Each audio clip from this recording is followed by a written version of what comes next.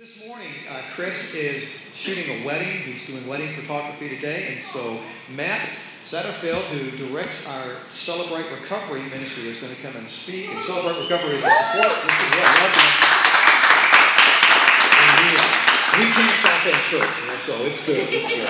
Now, Matt's going to be speaking to us today and sharing the word. So, Matt, welcome, brother. Thank you. Good morning. Good morning. How are we doing? I am Matt Satterfield, as I like to greet myself on evenings in Celebrate Recovery. I'm a lover and believer of Jesus, finding victory over sexual addiction. Hey guys. It's so good to see so many of my people here. You're welcome. Thanks, John. One of my people.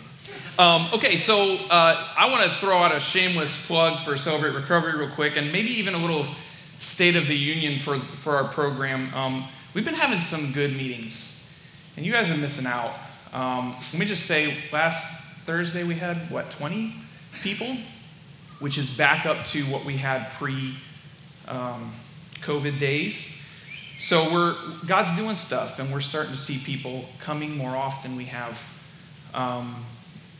regular people calling and asking, emailing about what's going on with Celebrate Recovery here at our church. It's a recovery program, 12-step program that focuses on Christ as our higher power. Okay? Now, what a lot of people think of when they think 12-step program is it's for people who have alcohol addiction or drug addiction or whatever. Those mainline addictions, right? Well, I want to tell you that a lot of the people coming don't come for that stuff. We come for those little niggling things that we struggle with on a regular basis, those things that drive wedges between us and God. And this is a process that we use to be able to remove those wedges and start finding it easier to interact with God, finding it easier to interact with others, living in peace and wholeness. So I'd love for you guys to come and join us on Thursday if you have an opportunity. As we grow on Thursday nights, we're going to need help. And I would love to see an opportunity for anyone who is available. I'd like to have some people to be able to help us with kids. Fortunately, we haven't had very many coming on a regular basis, but it's been one of those anxious things for me. And so if there's a way that you are interested, have time available, that maybe you could do once or twice a month, let me know. I'd really love to have you join us and be a part of that. I'm going to pray real quick before we get started. Father, we just thank you for your presence here this morning. We thank you, Lord, that you are our Father of lights, and you give all good things to those who love you and are called according to your purpose. Lord, we just bless you today. We ask, Lord, that you would reveal yourself through your word. We humbly offer our lives to you in service of our King. In Jesus' name, amen. So, as some of you already know, I'm a huge nerd. Yeah, I am. So, what I mean by that, I really enjoy anything having to do with fantasy in particular, whether it be novels or movies, different games. So, I just, precedent and expectations aside here, I'm going to let you know I am not going to be quoting C.S. Lewis this morning. However, I do want to take a page from his book, pun intended. Just to do something a little different that we don't normally do on a Sunday morning. Something that is definitely very much in my wheelhouse. So I'm going to tell you a little story. Okay? And I would love it if you put on your imagination cap right now and take a second to just lean into this story with me, okay? Imagine yourself there. Picture with me a mountainous countryside. There's a forest at the foot of one mountain, the wind carrying clouds over its snow-capped peaks. It's a brisk late winter, early spring morning, the sun just having come up. Amongst the clearing in the forest is a small cabin, nestled just off the main road, smoke billowing from its chimney. Inside, the lone resident sits in his recently acquired chair next to his fireplace, sipping on coffee and writing in a book. The house smells of leather, cedar smoke, and something cooking in the cast iron hung over the fire, probably bacon. The man has a dark complexion, like he works under the sun, dark hair and a full beard. He has strong, calloused hands. He seems to be mumbling something to himself, closing his eyes occasionally, and then continuing to look to the book and writing his thoughts. This peaceful moment, this comfortable moment, is suddenly interrupted by several footsteps just outside the door, followed by a loud knock. Jarred from his meditation, the man puts his things aside and walks to the door, unlatches it, and pulls it open. Standing outside are several soldiers, dressed in the king's armor, furs for warmth, armed with shield, spear, and sheathed sword. One steps forward at his opening and simply says, "Marcus Tanner, the king requires your service."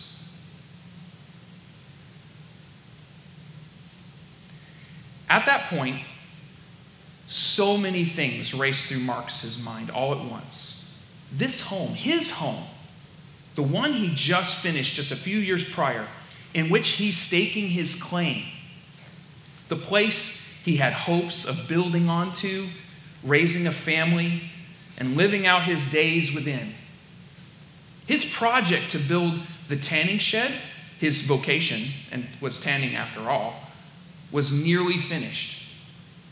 He had worked hard as a boy, later apprentice to his father, and had moved to this new territory with hopes of plying his trade in an area teeming with wildlife, and trappers who would bring him steady stream of work and good fortune. After the shed was completed, he wanted to build a fence, a small barn, so that he could keep a cow, maybe some livestock over time. All of this he had in mind because he hoped to propose to Yesna, a young lady who lived in town, whom he had made fast friends with since moving here. He had written little notes to her, expressing his feelings and dreams, and he was surprised to find that she reciprocated. Also, as he stared into the stoic soldier's face, his writing, his passion, his joy began to cause a lump in his throat. You see, Marcus had been given a gift from his father, the gift to learn how to read and write, which wasn't very common. He loved to write, and he hoped to someday publish his poems and stories, if all went well. His father had seen it in him and encouraged his dream, and had spent a great deal of his hard-earned money so that Marcus could be taught. His father had passed away, and with that, it had pushed him out the door to find his place in the world while his brothers continued the family business. He missed his father. Wiping the tear that had suddenly started trickling down his throat, a different emotion began to take hold. You see, this king had been waging wars over the last number of years to root out troublesome neighbors, secure valuable resources, and establish an opportunity for peace and prosperity for his people. All well and good. Many believed in his efforts. And Marcus had in fact used some of his inheritance to buy a war bond, which he had hopes it would help him down the road as he tried to expand either his business or his home. Anger began to burn in him at the thought of being cheated out of his investment, knowing that he very well could perish in the service of his king. This king, whom he had trusted, would cheat him out of the life that he was making for himself. All his prospects, a home, a wife, a family, financial possibility, and the opportunity to explore his passion of writing and to honor his father's memory. All were within his grasp. Now it could all be thrown away. His home, which he had built, could be absconded with by some troglodyte squatter, or even simply fall into disrepair. Yesna could end up with some troll of a man who wouldn't understand her imagination. No children to pour into as his father had poured into him, and no likelihood of his writing ever being expressed, as there would be likely no time to be, or place to do that as a soldier. What would you do if you were put in his shoes, or boots maybe? Would you go willingly, or would you find some way, some excuse to get out of it? Surely there's some loophole, right? Why should I sacrifice all that I've worked for, all that I've toiled over, just as the possibility to lose everything? It's not fair. My world would be tossed on its head, irreversibly. I would literally have to forsake every possible thing that I'd ever considered valuable. Why? Are we not put in Marcus's position every day? Am I so concerned about my prospects? Am I caught up in my own desires, my own goals for my life? Some of us literally feel as though we must scrape and claw over people and obstacles in order to achieve what we think is most important. It's all up to us and what we can make for ourselves. And at the end of the day, what really matters is what I have built with my own two hands. Or is it? At this point, Marcus is panicked. His mind going 100 miles an hour. He thinks of ways he could negotiate his service in some way. What if he could provide some portion of his business as tribute to make supplies for the king's army? What if he could make armor and clothing? Quivers, sheaths, saddles, anything to be able to stay where he is and have a chance at not leaving everything. But the king's call is final. What choice does he really have? Would it be to his detriment to refuse, to disobey his king? The consequences actually would be severe. He might be able to run from this new reality, but it would surely mean losing everything anyways. He finds himself now hemmed in. He must either give all or have all taken away from him. All right, let's step out of the story for a second and contemplate perhaps a similar story that Jesus taught us. In Luke 14, 25 through 33, I think we have it up on the screen, perhaps, yeah.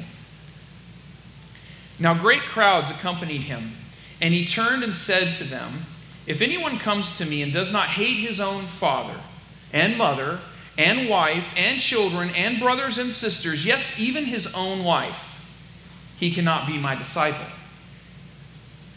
Whoever does not bear his own cross and come after me cannot be my disciple. For which of you, desiring to build a tower, does not first sit down and count the cost, whether he has enough to complete it? Otherwise, when he has laid a foundation and is not able to finish, all who see it begin to mock him, saying, 'This man began to build and was not able to finish.' Or what king, going out to encounter another king in war, will not sit down first and deliberate whether he is able with 10,000 to meet him who comes against him with 20,000? And if not, while the other is yet a great way off, sends a delegation and asks for terms of peace. So, therefore, any one of you who does not renounce all that he has cannot be my disciple." So let's consider what Jesus is saying here for a second. He uses two examples to describe what I'll call the cost of discipleship. First, an engineer. It must evaluate the expenses involved in a building project, right? Who would actually start construction without ensuring that they have the money to finish the project according to the expectations? It just doesn't make sense, right? I mean, now, we all have done different projects at times. I did a little project working on redoing tiling in our shower in our bathroom. And I don't know how many times I had to go back and forth between Home Depot and home just to kind of get those things that I keep forgetting, right? So there is a point of which you have to factor in those unknowns, right? But really, we have to figure out those things. We have to have those things in mind going into it. The other example that Jesus gave us, what military leader in their right mind would go up against the more formidable force without ensuring that he has the numerical or perhaps strategic advantage to have a solid chance of success? We're not talking about defending here. It actually says going out to war. So he's trying to pick a fight. No one does that without realizing whether they have a chance to win the battle. And then Jesus sums it all up for us by saying, you can't be my disciple unless you disregard all. And I mean all. He listed everybody. And follow him. See, I can see Jesus, perhaps a little exasperated or fatigued at the time, but getting serious for a moment and saying, listen, you need to count the cost because I'm not going to settle for less than 100%. Let's look at another scripture. Matthew 19, 23 through 30. Now, this is right after Jesus' encounter with the rich young ruler. You remember that story. The guy comes up and he's all decked out. And he says, I've done a great job at life. I want to be in eternity with you forever. What do you say? What do I got to do? And Jesus says, well, have you obeyed the commandments? Yeah, I have. I'm good. And then he says, okay, well, you know what? Sell all you have and give it to the poor, and then come follow me. And he couldn't do it, could he? He walked off, dejected. And then Jesus, we'll pick up in 23, as Jesus said to his disciples, truly I say to you, only with difficulty will a rich person enter the kingdom of heaven. Again, I tell you, it's easier for a camel to go through the eye of a needle than for a rich man to enter the kingdom of God. When the disciples heard this, they were greatly astonished and said, well, who then can be saved? But Jesus looked at them and said, with man this is impossible, but with God all things are possible. And then Peter, being Peter, right, said in reply, see, we have left everything and followed you. What then will we have? And Jesus said, truly I say to you, in the new world, when the Son of Man sits on his glorious throne, you who have followed me also will sit on 12 thrones, judging the 12 tribes of Israel. And this is for us. And everyone who has left houses or brothers or sisters or fathers or mother or children or lands for my name's sake will receive 100-fold and will inherit eternal life. But many who are first will be last, and the last first. So, as in the previous parable, Jesus is trying to say he requires our fullest attention. The rich young ruler was torn between the desire to follow Jesus and retain all his possessions. I'm reminded of Matthew 6:24. We can't serve two masters. That's basically what Jesus is saying. We're not made that way. We can only focus on one at a time, right?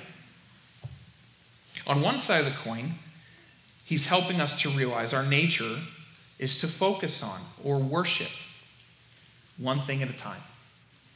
On the other side, he wants us to understand our brokenness often leads us to disjointed and distracted attention to various other things. Jesus wants us to become single-minded in our attention to him.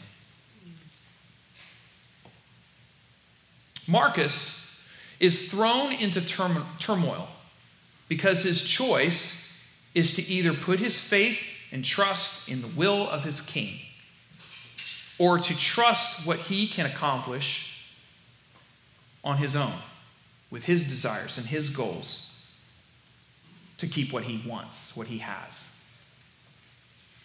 He really has no clue what service his king would ask of him. Yet he assumes it to be a soldier. Maybe simply because life pushes one into a pessimistic mindset. We tend to presume the worst. But what if the king has some need for a craftsman to work on some special project? What if the king saw some of Marcus's work? The soldier didn't say what kind of service, did he? He wouldn't know what might lie before him if he doesn't obey and answer the call of his king. The alternative may be easier to see or predict in his mind what life he might have. He would certainly have some control of its outcome, right? Let's go back to some scripture for a little more perspective. God's had me in Ecclesiastes recently, and it's totally kicked my butt. I want to read this to you. It's Ecclesiastes 2, 24 through 26. A person can do nothing better than to eat and drink and find satisfaction in their own toil. This too I see is from the hand of God, for without him, who can eat or find enjoyment? To the person who pleases him, God gives wisdom, knowledge, and happiness. But to the sinner, he gives the task of gathering and storing up wealth to hand it over to the one who pleases God. This too is meaningless, a chasing after the wind. So, just a couple observations about this scripture. First thing that really jumped out at me is the term nothing better. I want to read that real quick again. A person can do nothing better than to eat and drink and find satisfaction in their own toil. That's the ceiling. That's as far as you're going to get. It seems pretty low, don't you think? Secondly, it's only by the hand of God that we can eat, drink, work, live an enjoyable life. Not only did he create us, but he designed us and the world around us to be enjoyed. He said that at the end of each day of creation, that what he had done was good. That includes you and me. Do you believe that? That always throws me for a loop. God thinks I'm cool. I matter to him. Ask yourself if that's something that you believe. That's pretty important, believe it or not. Lastly, with our eyes on him, we may find this fulfillment. It says the person who pleases God. In other words, with him, our lives can have meaning and satisfaction. However, all our efforts will be completely meaningless if we do not seek to please God in all we do. And according to the Westminster Catechism, this is the chief end of man. That is, to glorify God and enjoy him forever. So another passage that I absolutely adore, I want to read to you, and that's Psalm 16, 5 through 11. And hopefully I make it through. The Lord is my chosen portion and my cup. You hold my lot. The lines have fallen for me in pleasant places. Indeed, I have a beautiful inheritance. I bless the Lord who gives me counsel. In the night also my heart instructs me. I have set the Lord always before me. Because he is at my right hand, I shall not be shaken. Then for my heart is glad, and my whole being rejoices. My flesh also dwells secure. For you will not abandon my soul to Sheol, or let your Holy One see corruption. You make known to me the path of life. In your presence there is fullness of joy, and at your right hand are pleasures forevermore. All right, so let me get to the point here. Jesus says, I must leave all that I know behind and follow him. I can't serve two masters. All these other things are insignificant in terms of their ability to sustain and fulfill me. If I seek him first in all I do, I will find that life is satisfying as I meet my chief goal as God's creation. So, like Marcus, I'm given a decision to make. Is my will, how I want to live my life, so important to me that I'm willing to ignore Jesus' call, his promises?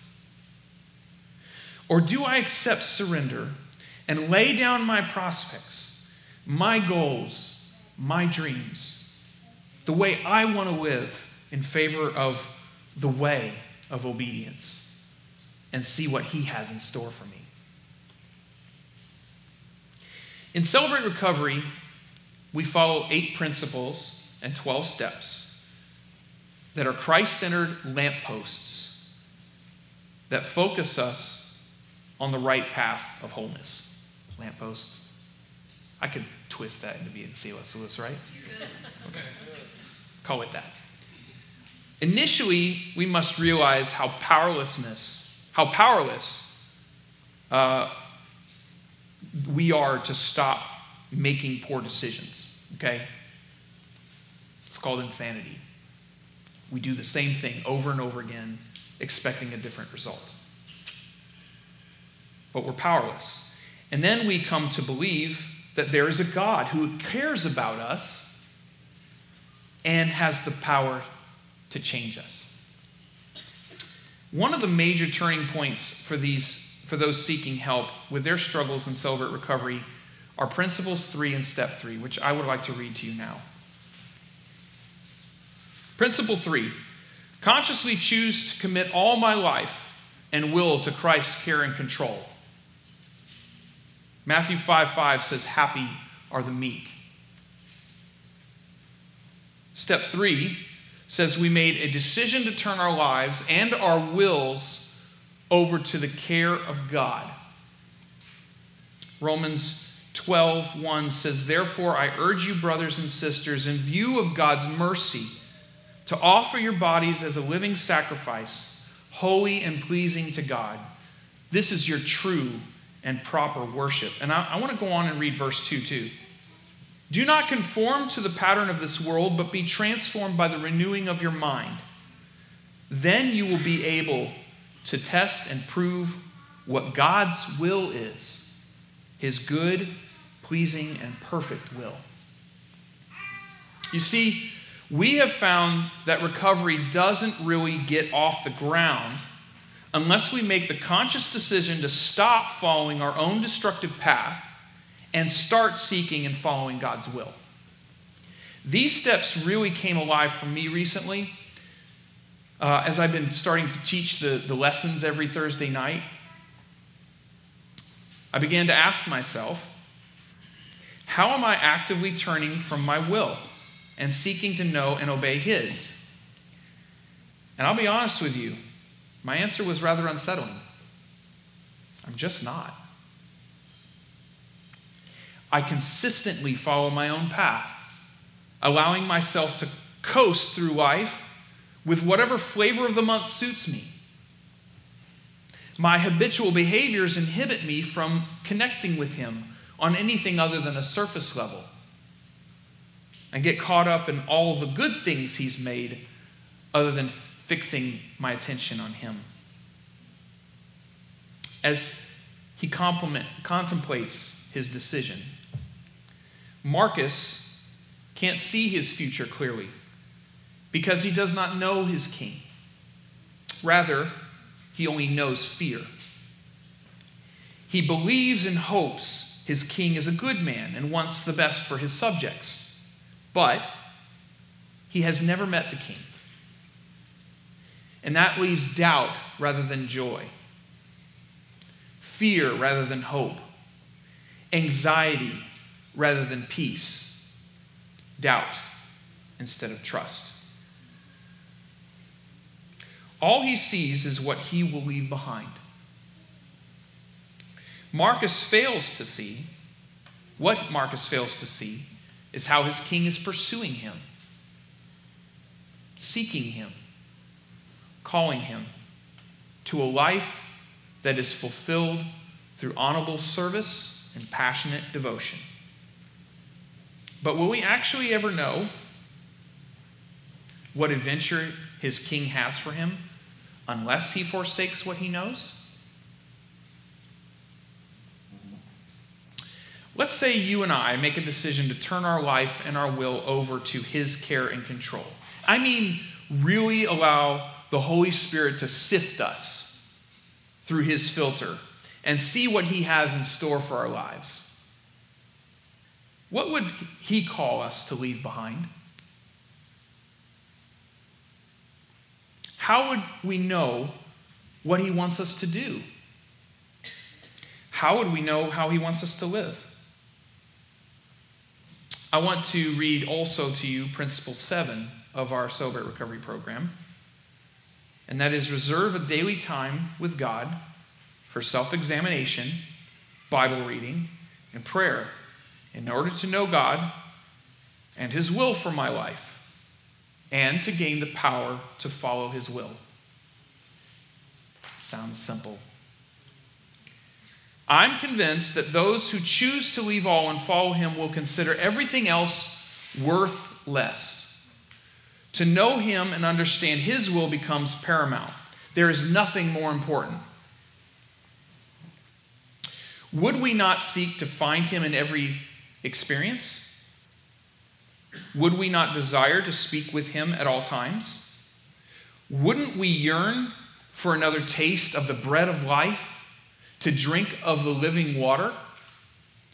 Praise God, he knows we are weak and frail. He knows we struggle to remain consistent in our pursuit of him.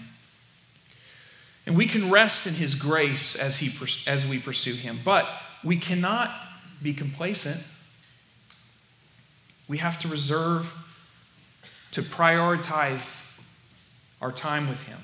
We must search for him in Scripture, prayerfully listen for his voice, and look for the windows of the soul that will allow us to see and experience him more. We need the encouragement and the accountability of brothers and sisters who are also following after him. We don't know how Marcus Tanner will respond to the will of his king. He may resign himself and go. He may push back and try to stubbornly hold on to his grasp of what he has. he will either obey and see what his king is in store, or he will likely come into opposition to the king and end up with even a less desirable situation. For you and I, is our choice much different? We either live in his will or in opposition to it. Let me say that again. We either live in his will or in opposition to it. Because I am a human, broken and dysfunctional due to sin, I will constantly be fighting against my selfish desires that wage war against the will of my king. But this is a battle worth fighting. Why? Because he fought for you and me. He took up his cross, endured humiliation and suffering, so that we could have a way to relate to him. He made a way for you and me to be holy, so that he could dwell by his Spirit in us. He made it possible for us to hear his voice, know his will, and be empowered to do it. And that is the adventure he wants for us, not some grasping for that which does not last. The reality is we all live in this moment that Marcus Tanner is faced with. This moment of decision. Do we know and trust our King? Do we believe that he is good and his plan will lead to true joy and satisfaction? Are we willing to let go of the small fulfillment we have from trying to make it on our own in favor of his higher purpose?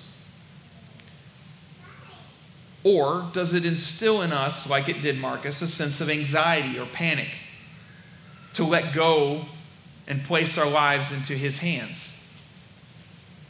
Perhaps we think we can have both and try to negotiate with God.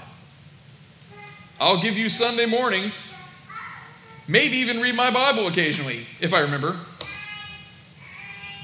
Just like Marcus's king, Jesus won't accept anything less than 100%. He knows our brokenness, so there's grace.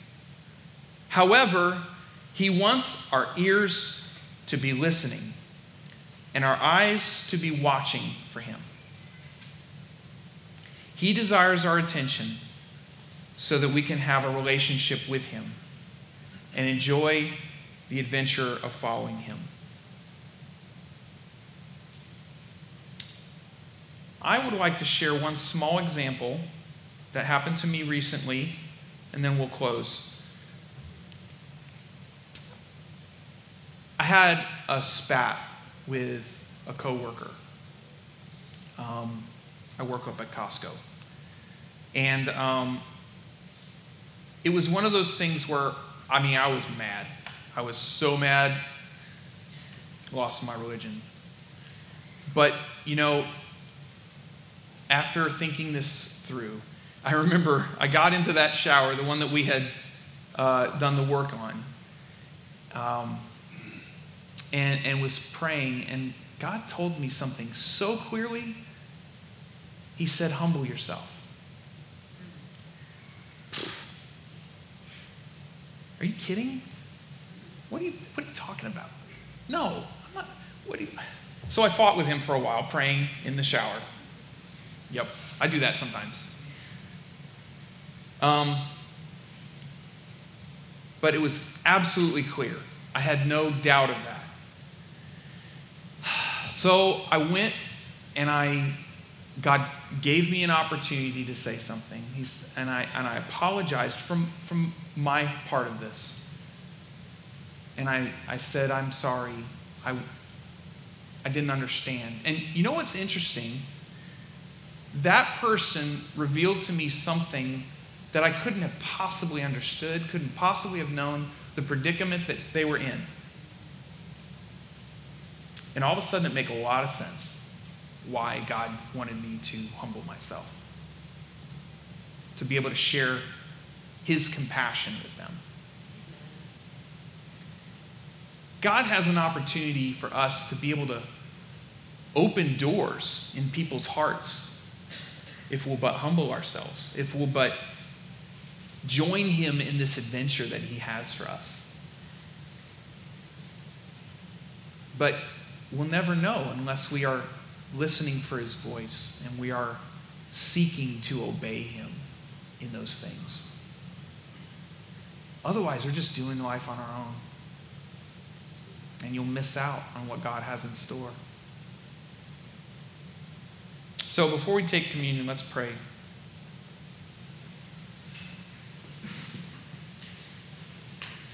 King of heaven and earth, Lord Jesus, we confess to you today that we have fallen in love with our own will and have busied ourselves with achieving our desires and goals.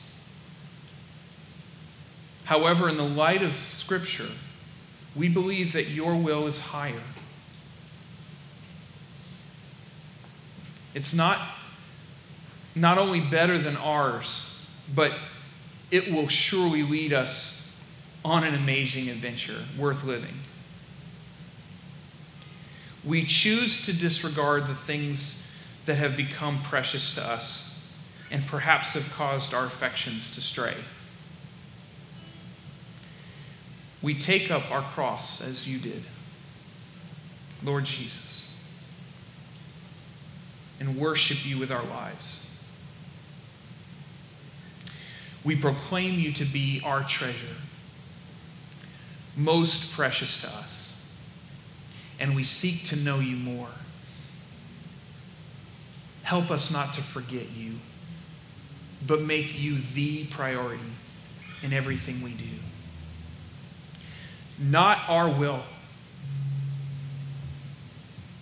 but yours, O Lord. We live to worship and serve you, our Lord and our King. Amen.